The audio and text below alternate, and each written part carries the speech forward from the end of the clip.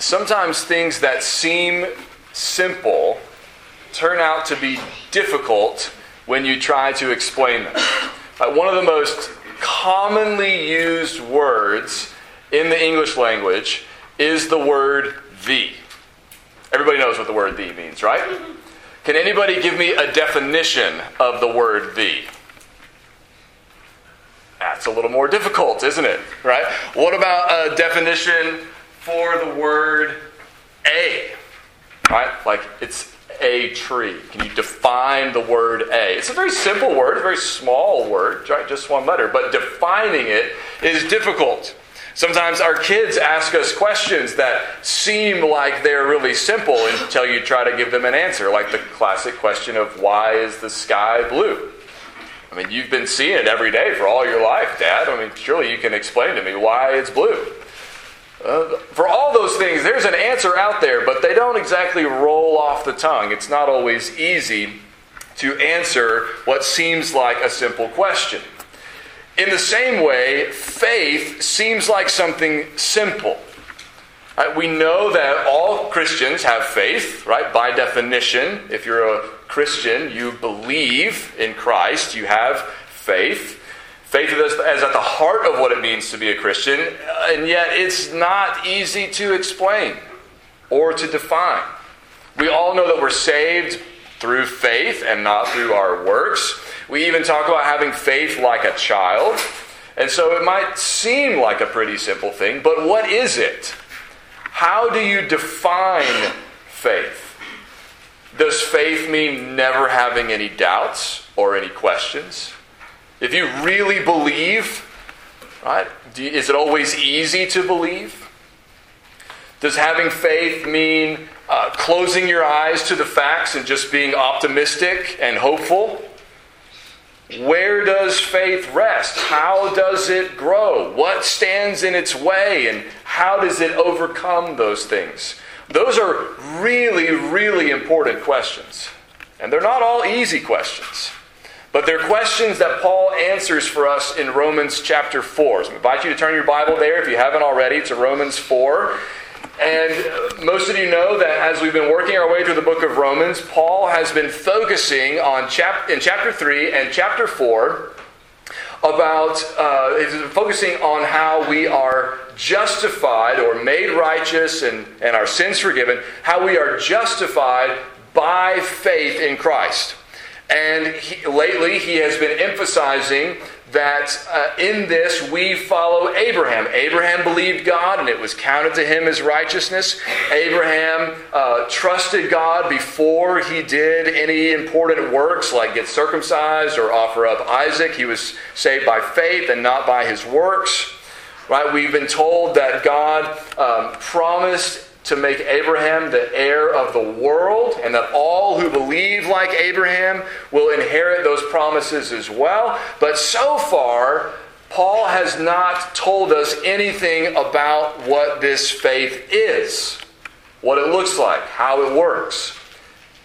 If the key element, right, of being justified like Abraham and inheriting the promises that Abraham inherited is having faith like Abraham, then we need to know what that faith is like, how it works, so we can see if we have it, so we can know what is expected of us. And so in the last section of this chapter, Paul explains and demonstrates to us what Abraham's faith was like. So I'm going to start reading in verse 17 and read to the end of the chapter, and be looking as I read for the things that Paul says about Abraham's faith. So Paul has just said at the end of verse 16 that Abraham is the father of us all. And then verse 17 he says, "As it is written, I have made you the father of many nations, in the presence of the God in whom he believed, who gives life to the dead and calls into existence the things that do not exist. In hope he believed against hope that he should become the father of many nations, as he had been told, so shall your offspring be. He did not weaken in faith when he considered his own body, which was as good as dead, since he was about 100 years old, or when he considered the barrenness of Sarah's womb. No unbelief made him waver concerning the promise of God, but he grew strong in his faith as he gave glory to God, fully convinced that God was able to do what he had promised. That is why his faith was counted to him as righteousness. But the words, "it was counted to him," were not written for his sake alone, but for ours also. It will be counted to us who believe in him who raised from the dead Jesus our Lord, who was delivered up for our trespasses and raised for our justification.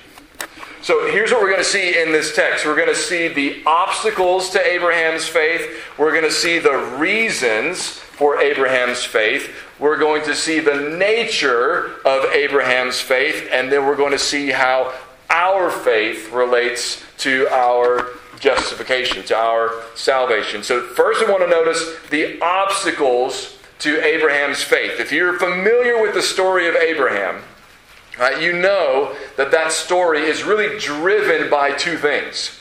It's driven by the promises God made to Abraham. I'm going to give you the promised land. I'm going to give you lots of offspring. I'm going to bless you and bless all the nations of the earth through you. It's driven by those promises, but it's also driven by all the obstacles to those promises, some that were already there, some that Abraham created himself. Right? And those obstacles to Abraham's to those promises that God made, that's what drives the story.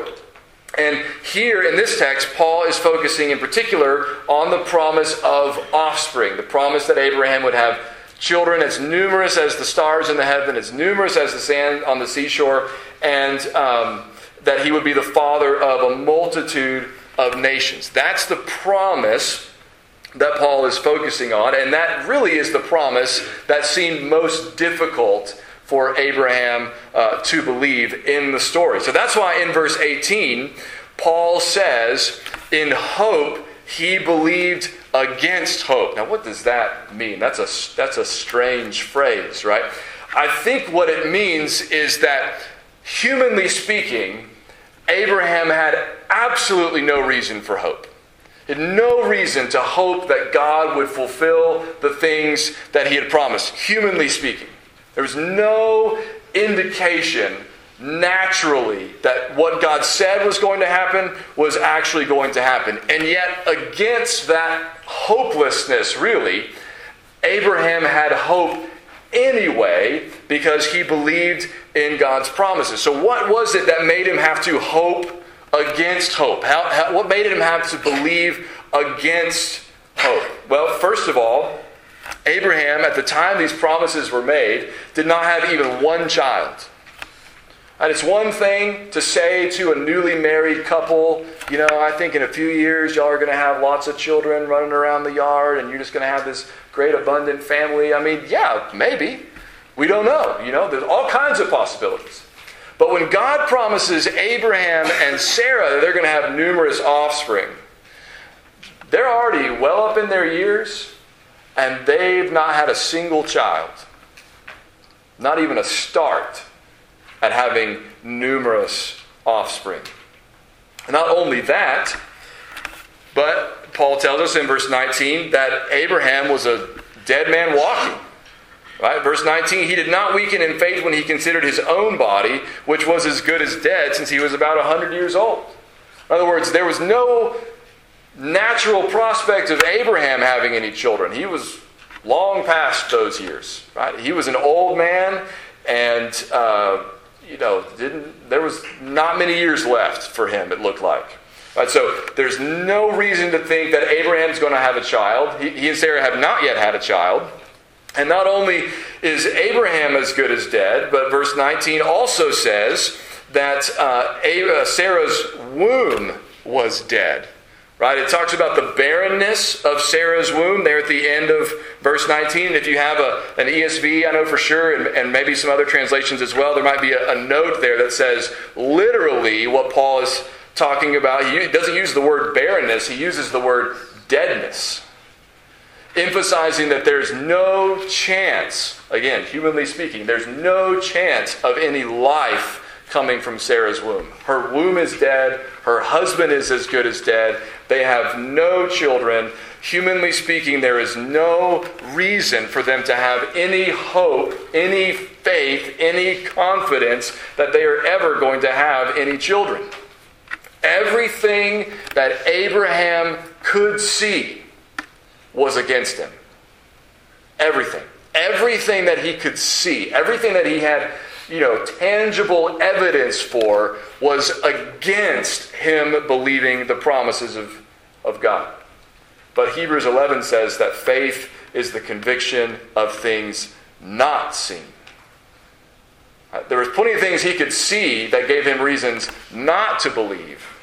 But it was things he could not see that were the reasons why he did believe. So what were the reasons for Abraham's faith? Why did Abraham believe that God was going to fulfill this promise? He had lots of reasons not to believe. Right? Lots of evidence that was against him. What were the reasons for Abraham's faith? Right? Well, the first one is pretty simple. It's in verse 17, and it's also in verse 18 as well, that God had promised this. God had promised him, I have made you the father of many nations, verse 17 says. At the end of verse 18, it says, he had been told, so shall your offspring be. That's from Genesis 15, where God said, look at the stars and count them if you can. So shall your offspring be. Abraham believed that he and Sarah would have these numerous offspring because God said they would. Because God promised. And not only that, verse 21 says that Abraham was fully convinced that God was able to do what he had promised. So not only had he heard the promise of God, so shall your offspring be, but he also was fully convinced, totally persuaded that God was able to do what he said, that God was able to give him numerous offspring. Now, what kinds of things would Abraham have to believe about God in order to believe that he could give a 100-year-old man and a 90-year-old barren woman an abundance of offspring? What kind of things would he have to believe? Probably the things that Paul mentions in verse 17. Right? He talks about the God in whom he believed, and then he says two things about that God: who gives life to the dead and calls into existence the things that do not exist.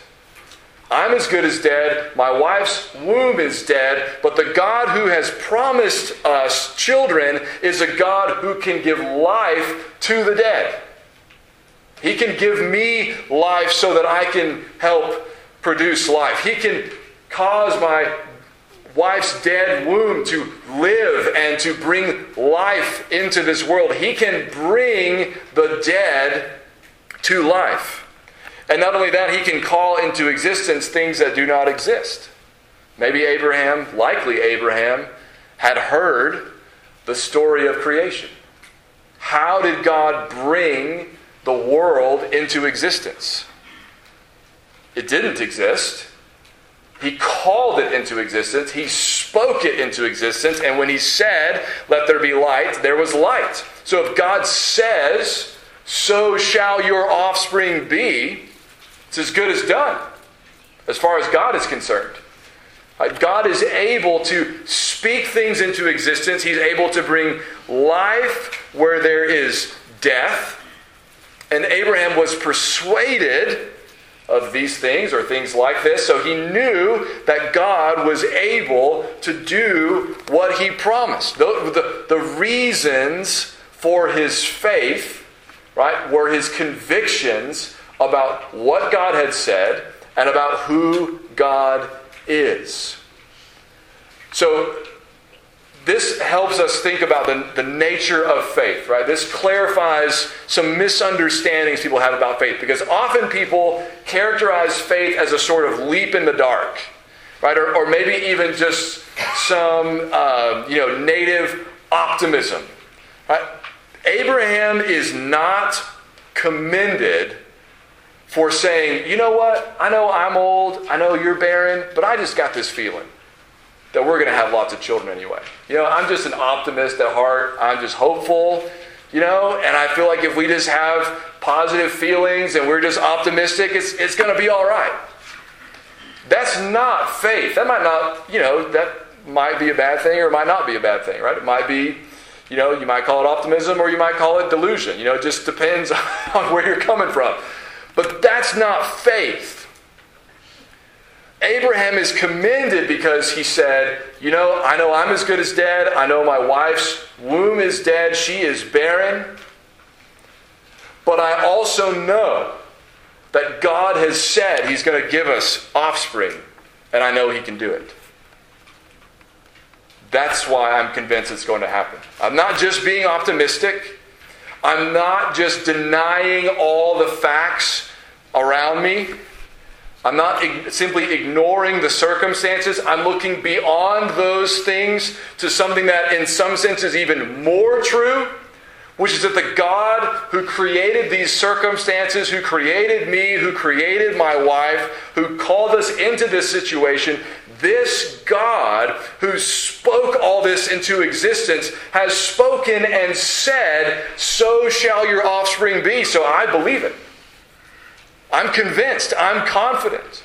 So faith is not something we have in the absence of reasons. Faith is not something we have simply contrary to the facts. Faith is something we have in reasons and facts, we could even say, that go beyond what some people see. Somebody who doesn't have faith, somebody who doesn't believe in God, somebody that doesn't believe that there's a God who made everything, who spoke everything into existence, who raised Jesus from the dead, who is at work in the world, somebody who doesn't believe that would look at Abraham and Sarah and say, you're crazy. You're crazy to think that you're going to have children. And Abraham and Sarah would say, if this is all there is, you're right, we are crazy. But we're convinced, we have evidence that there is a God. He's spoken to us. He created this world. He has promised this to us, and we are convinced that He is able to do what He's promised. So faith is not a leap in the dark. Right? It's not just, let's just believe it's going to happen and maybe it will. Faith rests on the Word of God and the character of God. Faith rests on the existence of God. I believe He's there, I believe He's spoken, and I believe He will do what He has said. We have reasons to believe. Right? Our faith is built on reason. It's not contrary to reason. It's based on evidence, and yet it does have to take that extra step of saying, I know I haven't seen this happen yet. I can't prove to you that God exists. I can't prove to you that the Scriptures are the Word of God. But I'm convinced that they are. I'm convinced that He is. And so I'm convinced that He will do what He has said. So Abraham believed these promises in hope, against hope, because God had spoken, because God exists, because God is able. But the way Paul describes Abraham's faith makes it sound like this was really easy for him. Just sort of a surface reading of these verses makes it sound like Abraham never struggled to believe. And if that's true, that's a problem, because I don't know anybody in this room who would claim to have a faith that's never struggled, have a faith that's never been plagued by questions or by doubts. So if Abraham's faith was flawless, it's going to be really tough to follow in his footsteps. But that's not what Paul says. Now let's notice what he does say, and then what he doesn't say. First thing he says about the nature of Abraham's faith is that it was a faith that was not weakened by the facts that stood against him. Verse 19, right? He did not weaken in faith when he considered his own body, which was as good as dead, or when he considered the barrenness of Sarah's womb. So there were things in his life that you would think would weaken his faith, but they didn't. He believed in spite of those things. I believe in spite of my old age. I believe in spite of my wife's barrenness, I believe in spite of those things that God is going to do what he's promised. So his faith was strong despite the fact that there were things that you would think would detract from that faith. He also says that Abraham was not characterized by unbelief, right? Verse 20. He says, no unbelief made him waver concerning the promise of God, but he grew strong in his faith. Right? So his faith had room to grow. Right? It wasn't perfect. It wasn't flawless. His faith had room to grow, but he was not characterized by unbelief or a lack of faith. Right? Instead, he was characterized by faith. Now, when you read that, no unbelief, right? Not weakened in faith. I think, man, could somebody say that about me? You know, aren't there occasions where my faith does feel weak, does feel small? Are there times when I doubt, when I have questions? Paul is not saying that Abraham never had questions, that Abraham never had doubts, that he never struggled to believe. He said he was never characterized by unbelief, so he never packed up and said, you know what, let's go back to Ur. I don't think God's going to give us the land. I don't think God's going to give us any children. I think it was all a dream, a wish, a hope, and it's nothing. I don't believe that stuff anymore. That never happened. Right? His faith was not overcome by the circumstances that stood against him, and yet he did struggle at times. Right? One excellent Bible teacher says this about what Paul is and isn't saying about Abraham's faith. He said, when Paul says that Abraham did not doubt because of unbelief, he means not that Abraham never had momentary hesitations, but that he avoided a deep-seated and permanent attitude of distrust and inconsistency in relationship to God and his promises.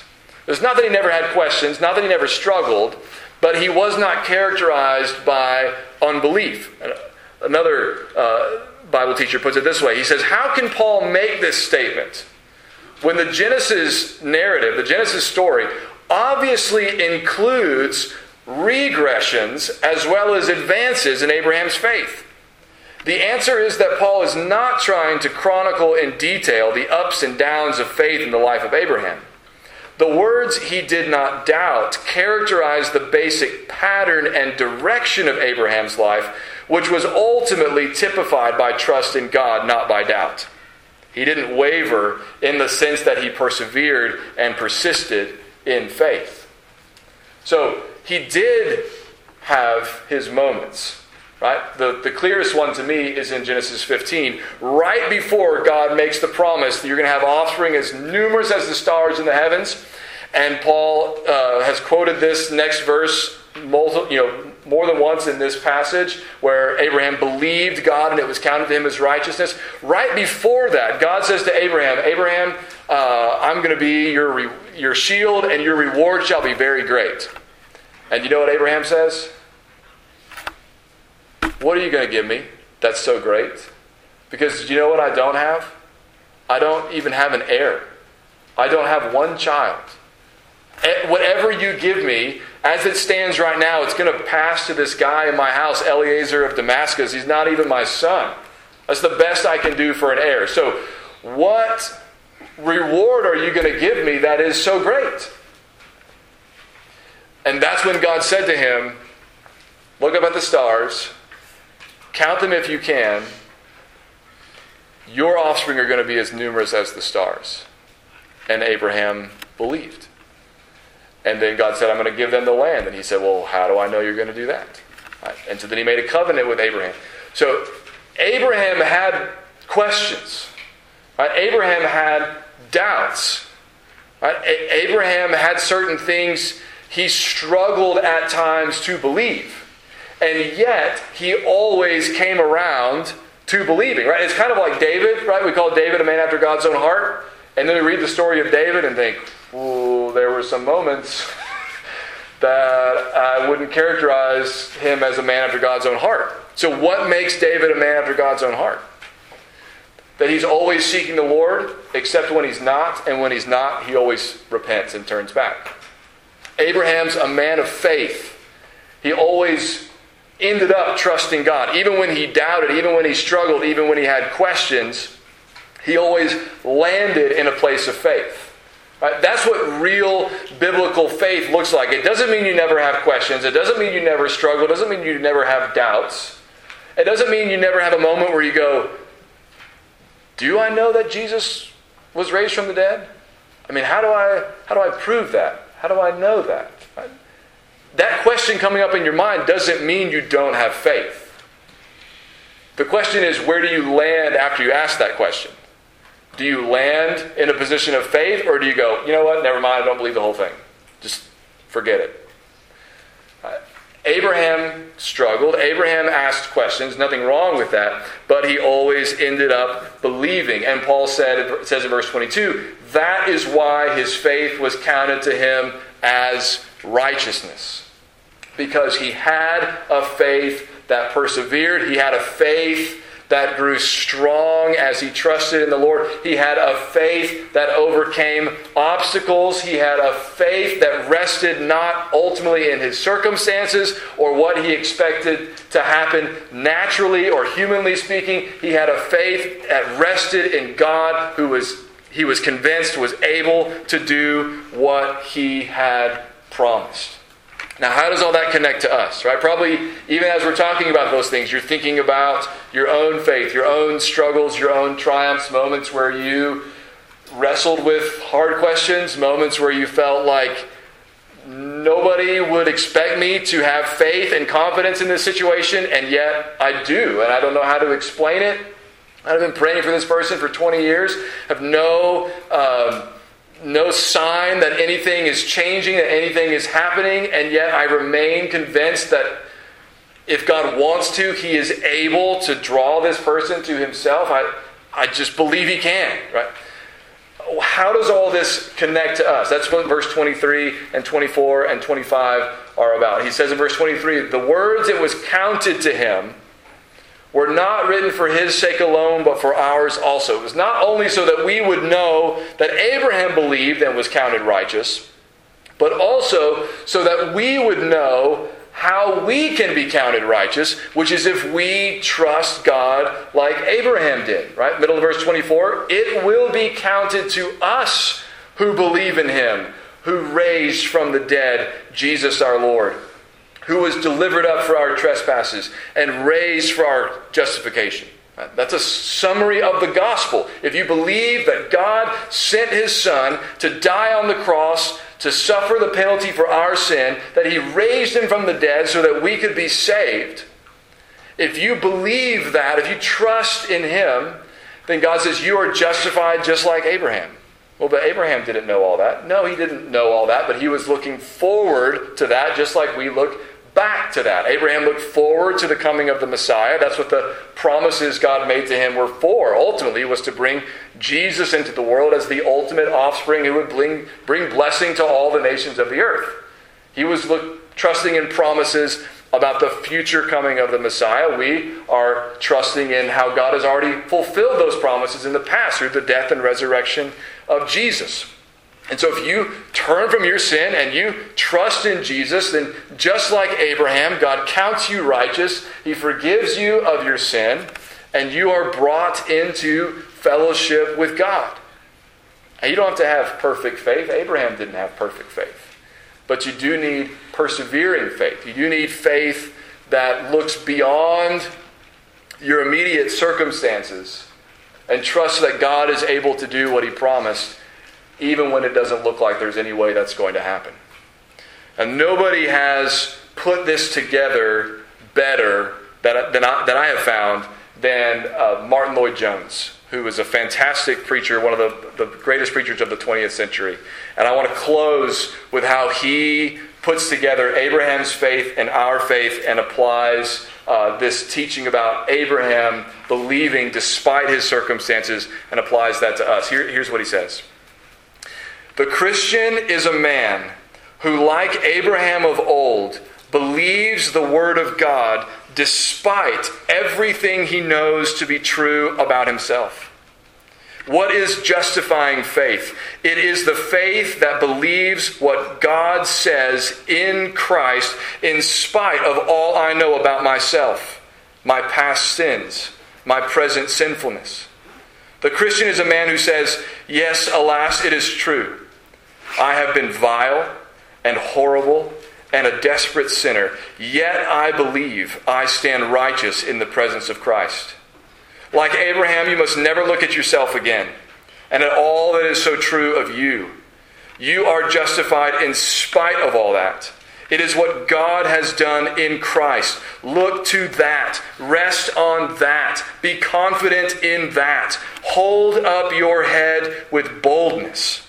Not boldness in yourself, but in your mediator, in your great high priest, in the one whom God raised from the dead, in order to let you know that your sins were dealt with at the cross once and forever, and that he looks upon you as his dear child.